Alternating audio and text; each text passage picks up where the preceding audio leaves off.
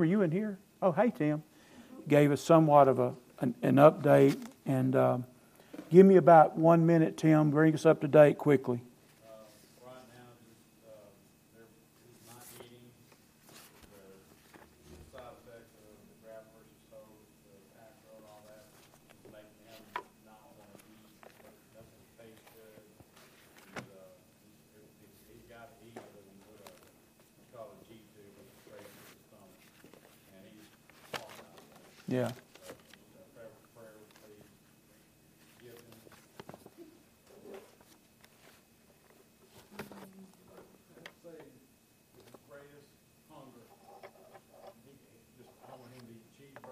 Right. Amen. Like his daddy. Have the appetite of his daddy. But it's just pray for him. He'll eat. Yes, ma'am. Speaking of that and not eating, let me mention something to you. A couple of people know this, but if you'll remember Scott and Sarah Davis that were here, they left 9 years ago. I can't believe it was that long ago. You know, Scott was a deacon and Sarah and the kids were very involved in life here, church life.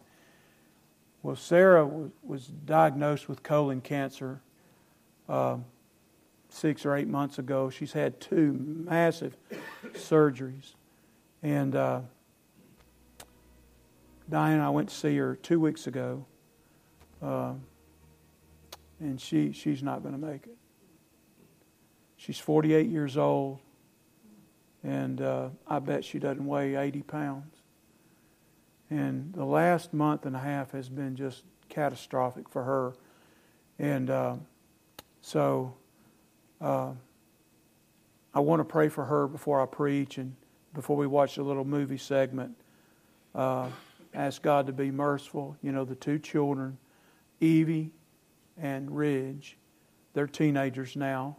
I think Evie just turned 16. I think Ridge is 14. And I don't think their mom's long for this world. And we just want to pray for her and pray for Scott. I'll just be honest with you, I love them, but the situation's not good at home. It's a war, and it's not good. So I want to pray for Sarah. So let's do that now. While we're praying, you also pray for TJ and for his appetite.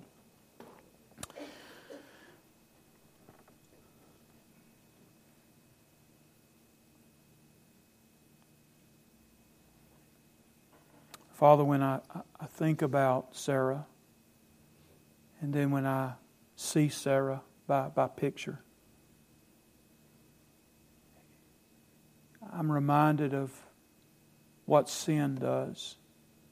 That sin just eats away at our spiritual health like cancer has eaten away at her physical body. And Father, though in your divine plan you may not choose to heal her physically, Lord, we know the victory's already been won spiritually. And we do believe, as Paul said, that we're more than victorious. We're more than conquerors through Him who loved us and gave Himself for us. Father, I pray for Evie and for Ridge and your mercy upon them. Lord, I pray for Scott. I pray for that home. Oh, God, I just pray that you'd be merciful. Father, may folks like myself and others that will visit in that home, may we be a ray of hope and of grace and mercy.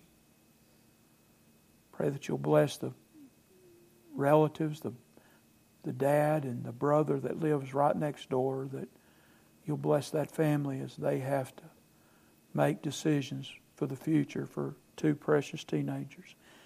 God, thank you for TJ, and Lord, thank you that he's up there as a missionary for the gospel. And Lord, it's a tough go. It's a tough go. And none of us in this room want to be there, Lord, but He's there and we want to support Him. And Lord, we think of Him daily, and we just pray that God, in the midst of this struggle, this physical struggle, that God, whatever it would take for His body to be strengthened with nutrition, we pray that You'll do that. But God, our ultimate prayer is that He would be hungry and that He would want to eat and be strengthened. God, we love You, and Lord, when everything's said and done, we look forward to giving You the praise for all that You do in these families' lives. Thank You for Tim and Mary Ann.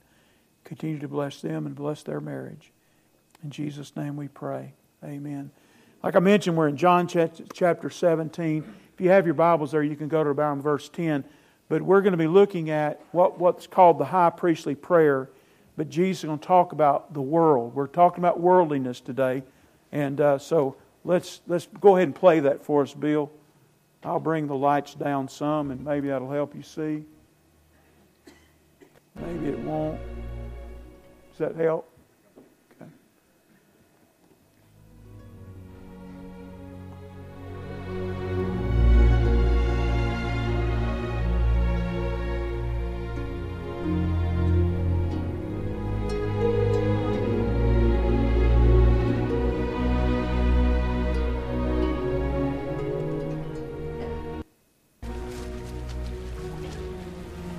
All I have is yours, and all you have is mine, and my glory is shown through them. And now I am coming to you. I am no longer in the world, but they are in the world. Holy Father, keep them safe by the power of your name, the name you gave me, so that they may be one, just as you and I are one. While I was with them, I kept them safe by the power of your name, the name you gave me. I protected them, and not one of them was lost, except the man who was bound to be lost, so that the scripture might come true. And now I am coming to you, and I say these things in the world, so that they might have my joy in their hearts in all its fullness. I gave them your message, and the world hated them, because they do not belong to the world, just as I do not belong to the world. I do not ask you to take them out of the world, but I do ask you to keep them safe from the evil one. Just as I do not belong to the world, they do not belong to the world. Dedicate them to yourself by means of the truth. Your word is truth. Amen. I sent them into the world just as you sent me into the world. And for their sake I dedicate myself to you in order that they too may be truly dedicated to you. I pray not only for them, but also for those who believe in me because of their message. I pray that they may all be one. Father, may they be in us, just as you are in me and I am in you. May they be one so that the world will believe that you sent me. I gave them the same glory you gave me, so that they may be one just as you and I are one. I in them and you in me, so that they may be completely one, in order that the world may know that you sent me, and that you love them as you love me. Father, you have given them to me, and I want them to be with me where I am, so that they may see my glory, the glory you gave me. For you loved me before the world was made. Righteous Father, the world does not know you, but I know you. And these know. Isn't that awesome? Let me say that. Isn't that awesome? It's incredible. I love that movie. Your Bible's open now to John chapter 17. And I want you to keep your Bibles open. We're going to be in several verses in the Gospel of John this morning. I was thinking about something about this weekend. 19 years ago, when we first dedicated our sanctuary, now I'm fixing to pull a scab off to myself, but we had special Wednesday nights. So we dedicated the building, and so right after that, I think we dedicated the building in March or April. So this would have been May or June of that same year, to 2004. We had special events every Wednesday night. Okay, one of which was the Auburn Gospel Choir. We're going to forget about that one. That might have been a Sunday night, but whatever it was, we're going to forget about it. Okay? We're not going to worry about the Auburn Gospel Choir. But one of the other things I had was a coach from Auburn, a former coach from Auburn. He was head defensive coach at Auburn in the 80s into the early 90s. And his name was Wayne Hall. If you're a big Auburn fan, you might remember Coach Wayne Hall. In the day, he was a great defensive coach, and et cetera, et cetera. Number one, I had several people come because they did not know that he had been saved. And they could not believe Wayne Hall was going to speak in a local church. Seriously. I had 3 people visit on that Wednesday night because they'd never known that Wayne had gotten saved. And so they had to come see this man that they once knew to be, one of the meanest men and whatever, language, whatever, they'd ever been around. Anyway, well, one of the things that Wayne shared was he talked about, and I just, again, that because it's football season, we all can make an application of this. He said one of the most disgusting things to him now, as he was saved and now he had kind of had his own ministry. I don't even know where he is now, but at that point in his life, he had his own ministry. He was kind of out of coaching, doing his own thing, doing clinics. But he was so burdened over the millions and millions and millions and tens of thousands and tens of thousands and thousands upon thousands of dollars that people in local churches would spend to support Auburn, but they wouldn't support their local church. He just had encountered so many people that would give for, and again, they're not bad reasons, but they're idolatrous, because his point was, and I agree, if you're willing to give more because you want a football team to win than you'll give to the local church, I'll tell you, you have a big idol. And so I'll never forget, there's a man who was in that part of the world, was right in the midst of it, and benefited from people who gave tens of thousands and hundreds of thousands and millions of dollars so he could make a good living. But now that he had gotten saved and was serving the Lord Jesus Christ, it disgusted him at that part of worldliness. Folks, things like that kind of life should disgust us. But there's so many more things the Bible says that we're involved in that literally makes us worldly. And Jesus is praying. That's called the high. And I love, of all the ones I've watched, and we've watched this twice all the way through, but that one portrays, because it's called the high priestly prayer. Jesus is praying. And John happened to be there, and he overheard the Lord's Prayer, so God brings that to his remembrance, and he pins it down many, many years later. So in John 17, the role that's what I read Revelation 1 for, because I was thinking about that. He's the high priest, and so as the high priest, he was praying for the protection of his believers. But one of the profound things he says, they're in the world. He says, I'm no longer in the world. I mean, you got to think this is the last few hours of his earthly life. He's fixing to be arrested. I'm no longer in the world. He says, but they're in the world. And he says, I want them in the world, but they're not of the world. And folks, that has been the truth of every Christian since Jesus walked upon the face of the earth. We, as followers of Christ, are to be in the world. That means we're not supposed to go buy 30 acres out in the middle of nowhere and build a bunker and dare anybody to come around us. We're in the world. We are the salt and the light, but we're not to live like the world. Now, I'm aware, if you look at the Gospel of John, world is used in a variety of ways. Okay, so let me clarify. The word world it talks about the cosmos. It comes from the Greek word cosmos. So many times the Bible says He came into the world. Well, He's talking about He came to see humanity. That's not the idea of the word world when the Bible calls us worldly.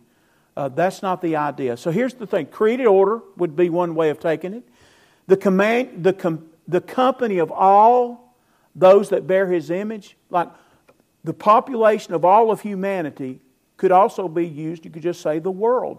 The world's population. Every human being that's ever lived or is alive today. The world. And because every person that's ever been conceived or that's alive or has lived bear the image of God. And so you can use the word world to describe population. The cosmos. You could talk about the beauty of creation, the beauty of the world. But that's not what worldliness means. Let me give you a little definition. When we think of the word worldliness or being worldly for a Christian, it's what conflicts with you and I being Christ-like. So, whatever intrudes on us as we pursue Christ-likeness, that's the worldliness the Bible's talking about and Jesus is talking about when He says they're in the world but not of the world. Let me read you a little definition.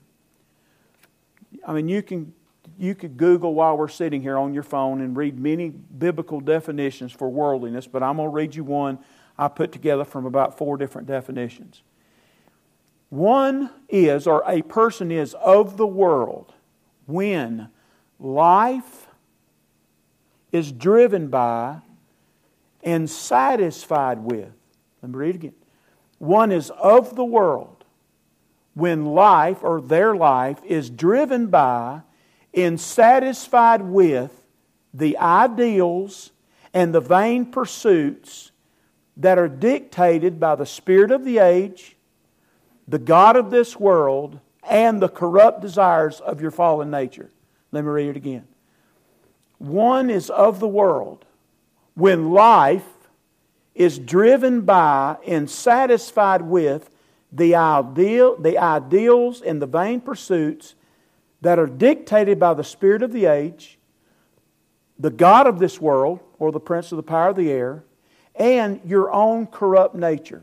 So if those things are dictating your life's decision, the Bible's going to tell us that you are and I am worldly. And the Bible says, love not the world nor the things of the world. If the love of the world is in you, then the love of the Father is not. Now, again, it's not talking about losing one's salvation, but you can't, Jesus says, John says, you cannot love the world and love me at the same time. It's the same thing Jesus said in the Sermon on the Mount. You can't have 2 masters. He says you'll either love the one or despise the other. You cannot serve God, and then He says God and money. You cannot serve God and mankind. You just can't do it. Now I want to read the passage in John 17 that we just watched a little bit. So I'm in John 17, but keep your Bibles open because now I don't want to scare you. Well, this will scare you, but okay. Now I want you to think about, John's an older apostle. Okay, even when he writes his gospel, we did a study years ago in John and then in his Gospels. He's the last apostle standing. I did a series called The Last Man Standing. No other apostles are alive when he writes his Gospel and when he writes 1st, 2nd, and 3rd John and the Revelation. He's the last one standing. And it is odd that God, because He already said the Spirit was going to bring to remembrance to them the things He wanted. That the Spirit of God and God's presence didn't impress Him to write till later in life. So if there's an apostle that has sat back and watched believers get consumed by the world, because John pastored in Ephesus, John had traveled through Corinth, he had been all over Asia Minor, what now today is Turkey.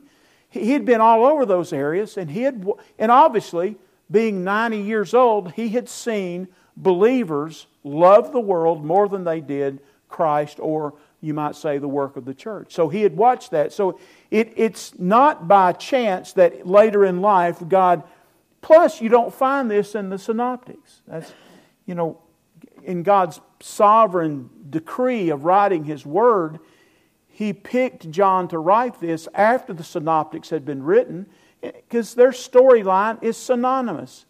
John is completely different.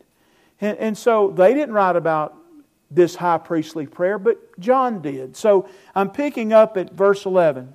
If your Bible's open, but keep them open to John, because we are going to be all over the place. Before I read this, the word world, now again, I've given you 3 ways it can be used. The beauty of the world, the population of the world, or this evil spiritual battle part. But the word world, cosmos as we would translate it, is used 280 times in the Bible. Translated world. The Bible, matter of fact, it's 288 times. In John's Gospel, it appears 80 times. In John's first epistle, 1 John, it appears 16 times. So of the 288 times, John uses the word world 96 times out of 288 times.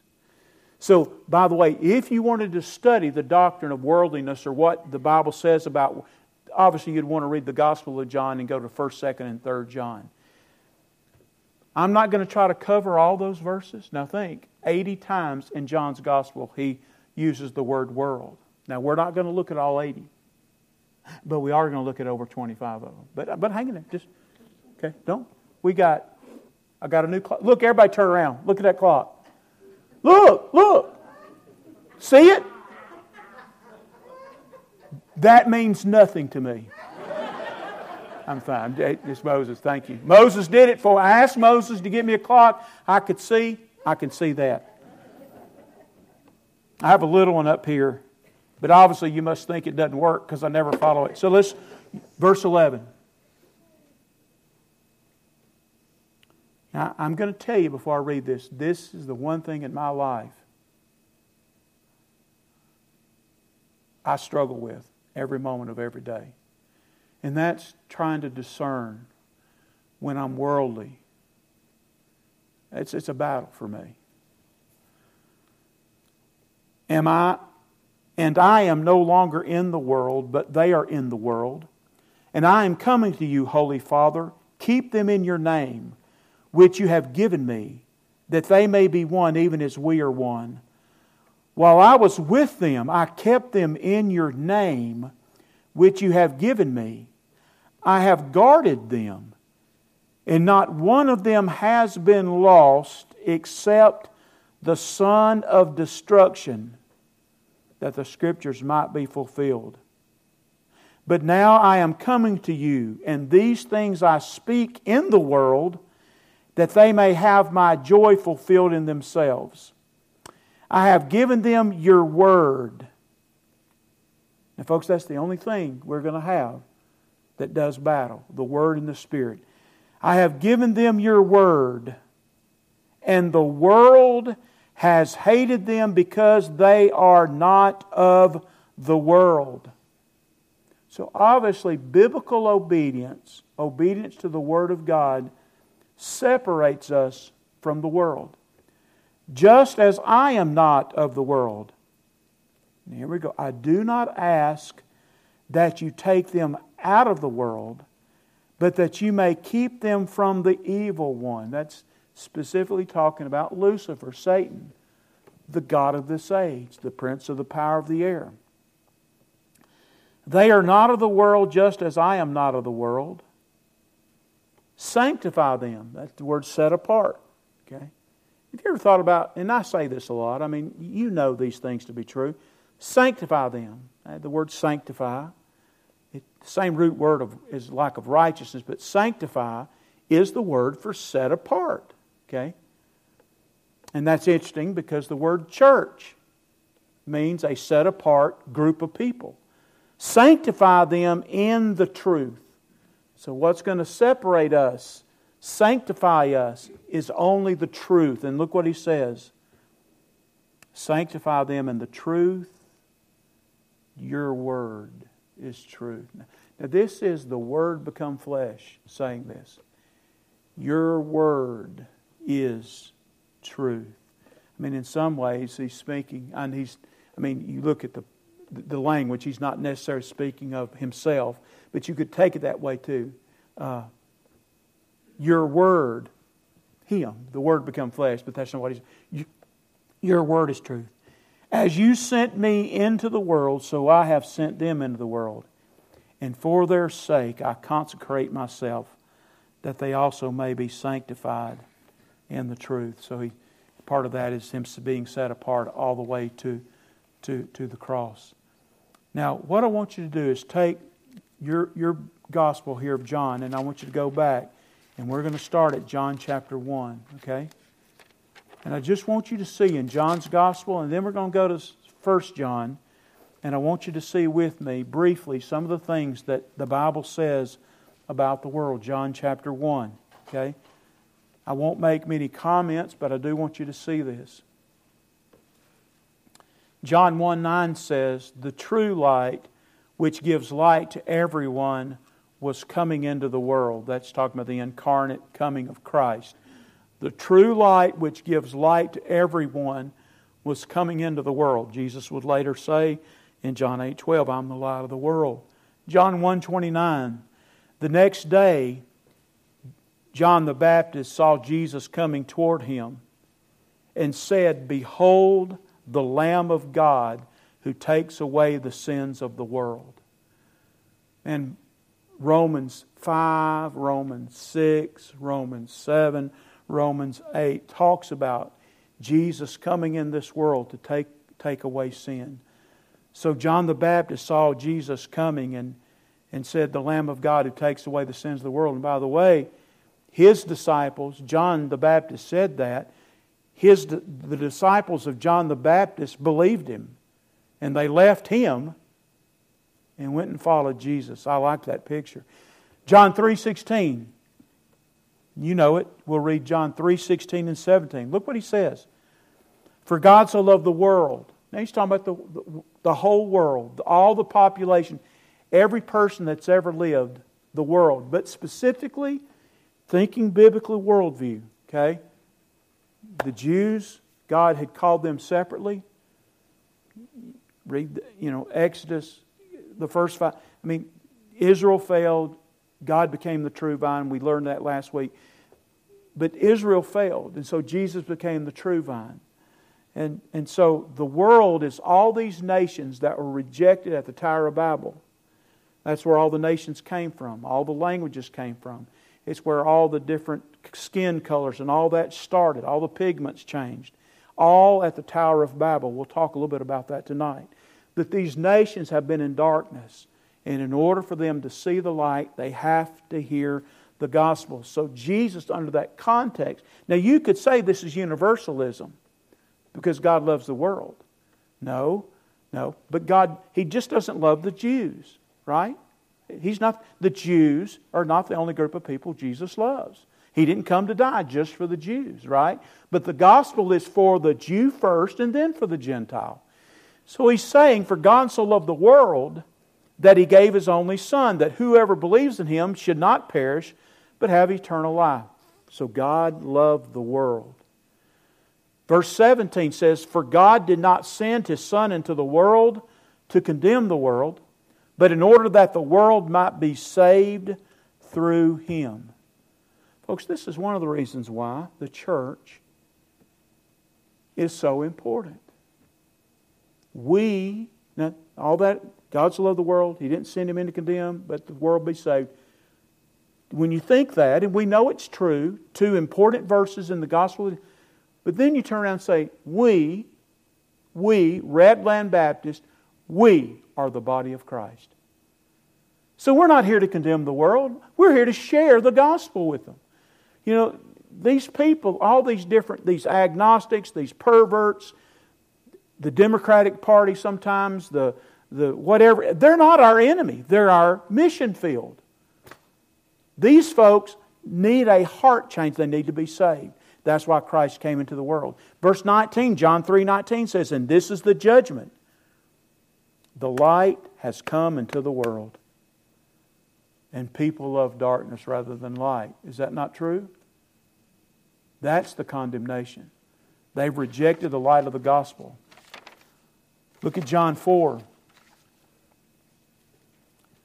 John 4:42 says, they said to the woman, it is no longer because of what you said that we believe, for we have heard for ourselves, and that's the woman at the well that went back and told the crowd about this guy that exposed her sin, Christ.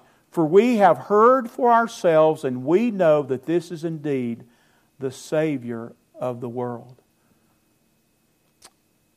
I think about Romans 10:16, Romans 10:17. You know how beautiful are the feet of those that bring, and faith cometh by hearing, and hearing by the word of God. They came and they heard for themselves the very one. And her message to all her people that she went back to her town, Samaria, and said, hey, this was her witness. This is what she told everybody. Come see a man that showed me all my sin. That was her witness. That was her testimony. And they came and they heard for themselves, and they understood that He's the Savior of the world. John 6, go to John 6:51. I am the living bread that came down from heaven. If anyone eats of this bread, he will live forever. And the bread that I give him for the life of the world is my flesh. So all things else don't satisfy, but eat the bread of life. That's what we do when we do the Lord's Supper. Look at John 8:12. I quoted it a while ago. John 8:12. And again Jesus spoke to them, saying, I am the light of the world. Whoever follows me will not walk in darkness, but will have the light of life. And think about all believers have the light of life. And really, the Bible even describes that with Him, Christ being the light of life, that light shines way down the pathway, like what the future, where we want to be headed. But it also has a lamp unto our feet. So it's every step. So it's wherever you're headed, but also it's wherever step you take, the lamp and the light. So He's the light of the world. And everybody who follows Him will not walk in darkness. Look at John 8:23. He said to them, boy, this is strong. The place that you belong. Look what He says. He said to them, you are from below. A lot of people think that hell is in the center of the earth. And I mean, that's a good argument, especially when you see the things coming out of the abyss in the book of Revelation. The abyssos opened and fire and smoke and all these demonic. So it's good. Of course, if you're looking at a globe, you could argue, below, could be different, blows up when it's, whatever. We move on. You are from below, I am from above. You are of this world, I am not of this world. So folks, if we're going to follow Christ, we cannot be of this world. We can be in it, but we can't be of it.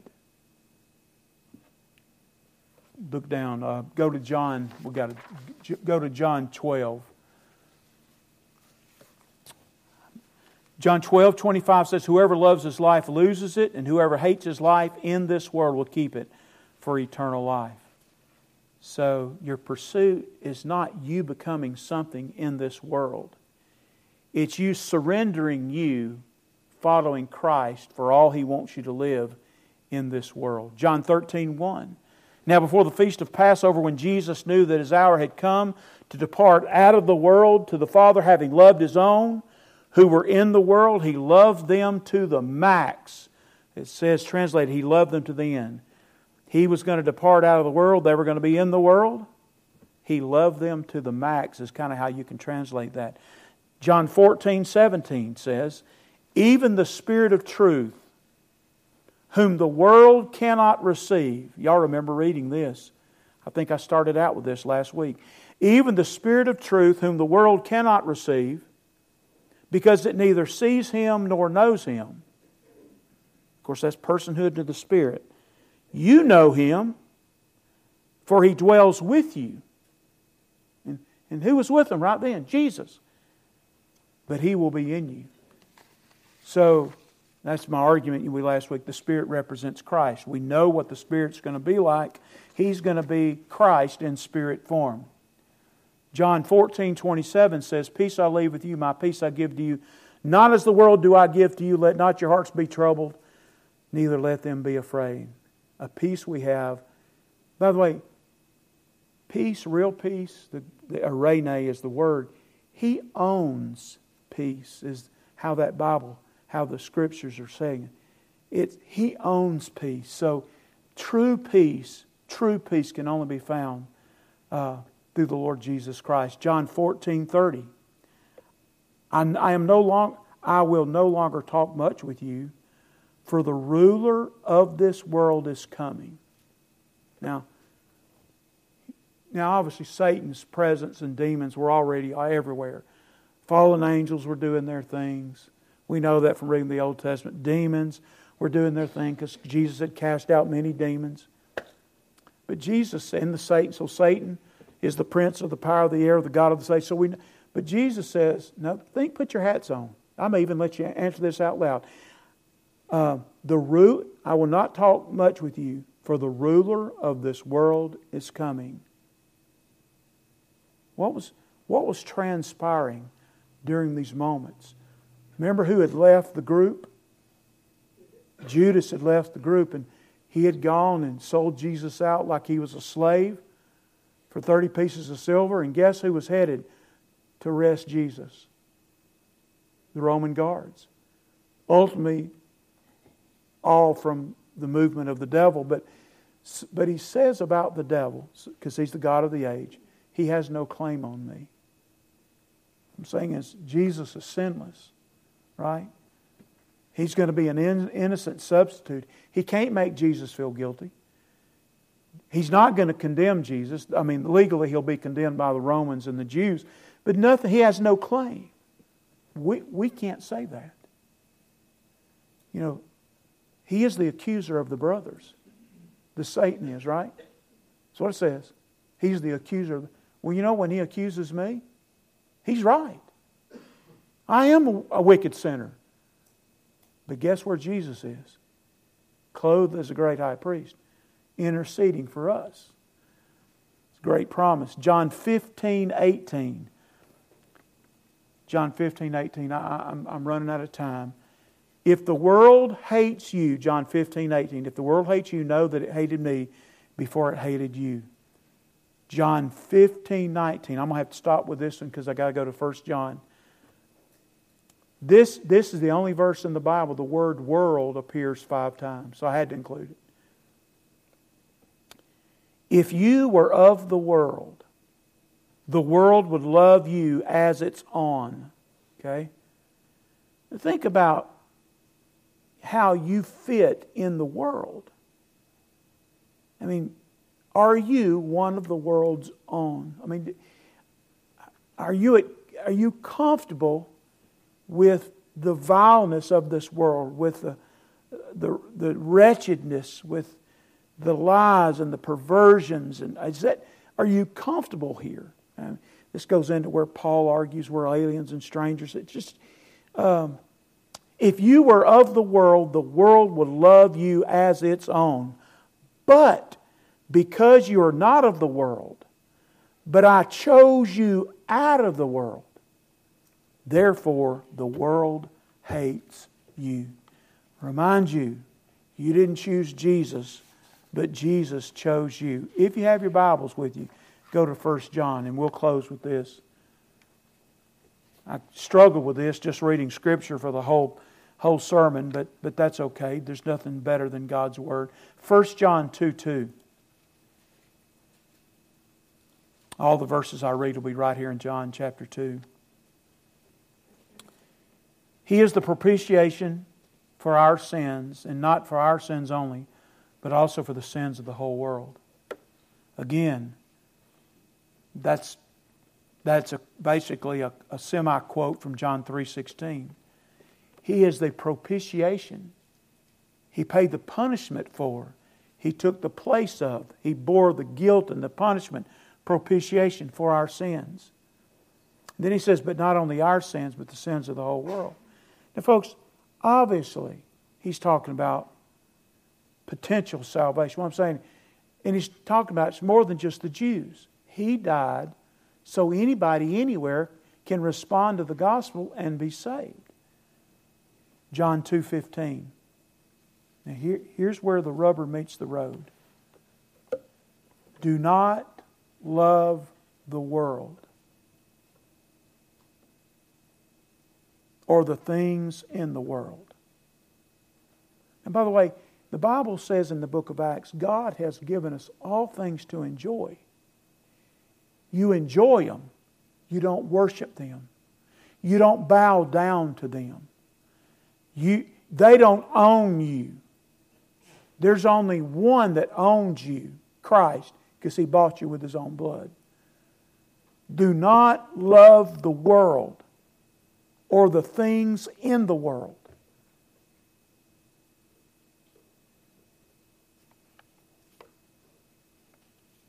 Folks, it is hard today. Look what he says. I'm going to come back to that. Look what he says in verse. Do not love the world, things of the world. If anyone loves the world, the love of the Father is not in him. Now, by the way, that's a command. Do not love the world. It's imperative. Verse 16. For all that is in the world, the desires of the flesh and the desires of the eye and the pride of life is not from the Father, but is from the world. And it says, verse 17, and the world is passing away. The world is passing away. It's the idea there is that the world's track or trek is taking a wrong path. And the path that it's taking, it's walking along a path that's absolutely headed the wrong way. And the end of that path is destruction. So the world is passing away. We know how it's going to end. We know what's going to happen to the world, as in the cosmos as we know it at the end. It's going to be destroyed by what? Fire. It was destroyed once by water. It'll be destroyed at the end by fire. And the world is passing away along with its desires. But whoever does the will of God abides forever. That word passing away, when I was reading, studying the words, and again, it's not exactly, but I kept thinking about, because I'd been looking at pictures, Scott had sent me a picture of Sarah, and it just eaten away. And I think about people that are duped by the world are just being eaten alive, so to speak, by the devil and the lust of the flesh, the lust of the eyes, and the pride of life, because that's not from Christ. That's of the world. But that is passing away. He says the world is passing away along with its desires, but whoever does the will of God. Now, look at this. Whoever does abides forever. And so everything we do for Christ carries with it eternality. Your act of obedience is an obedience for eternity. And I'm telling you, the Bible's clear, what we do in the next kingdom has everything to do with what we do in this kingdom. Jesus is our King, and we serve Him on this earth here and now. Listen to two other verses, cross references, if you don't mind. This is 2 Corinthians 4:4. It says, in their case, talking about lost people that have rejected the gospel, the God of this world, little g, the God of this world has blinded their minds of the unbelievers to keep them from seeing the light of the gospel of the glory of Christ, who is the image of God. So in their case, the God of this world has blinded their minds. That's 2 Corinthians 4:4. Ephesians 2:2 says, in which you once walked before you were saved, following the course of this world. I love that. Before you got saved, when I tell people, I got saved at 16, but I was a product of the world. If the world people around me convinced me to smoke dope, guess what I did? Say it. Smoke dope. If it was cool to talk like a sailor, curse like a sailor, that's what I did. Bully, I did a bully. Whatever the world said do, that's what I did. And folks, even with my new nature in Christ, even having all this Bible knowledge like you do, I can still be worldly in a Minnesota minute. Whatever a man thinks, so is he. I may not do it on the outside, but I'm world. I'll tell you, I know I'm way over time, but if I go to Costco, I know I'm worldly because I could buy everything in there. Seriously. They have stuff I've never seen. I want it. I want it. I want it. And so I don't go much, but I want it because I'm worldly. I want those worldly. Because guess what? I don't care what it is. And Costco would replace it if it broke. But that doesn't matter. It's going to pass away. Right? It's all passing away. Listen, and again, people that have given, going back to football, people that have given millions of dollars to help Alabama and Auburn, all these schools, do whatever they do, that's great. But if they're a Christian and they've robbed God to do that, shame on them. And I'll tell you what, in your little world, it may not be the millions, may not be tens of thousands, but it may be hundreds. If you've done that to the kingdom, shame on you. Shame on you if you spend more on your cell phone than you do in the kingdom. Shame on you. Shocking. It's wrong.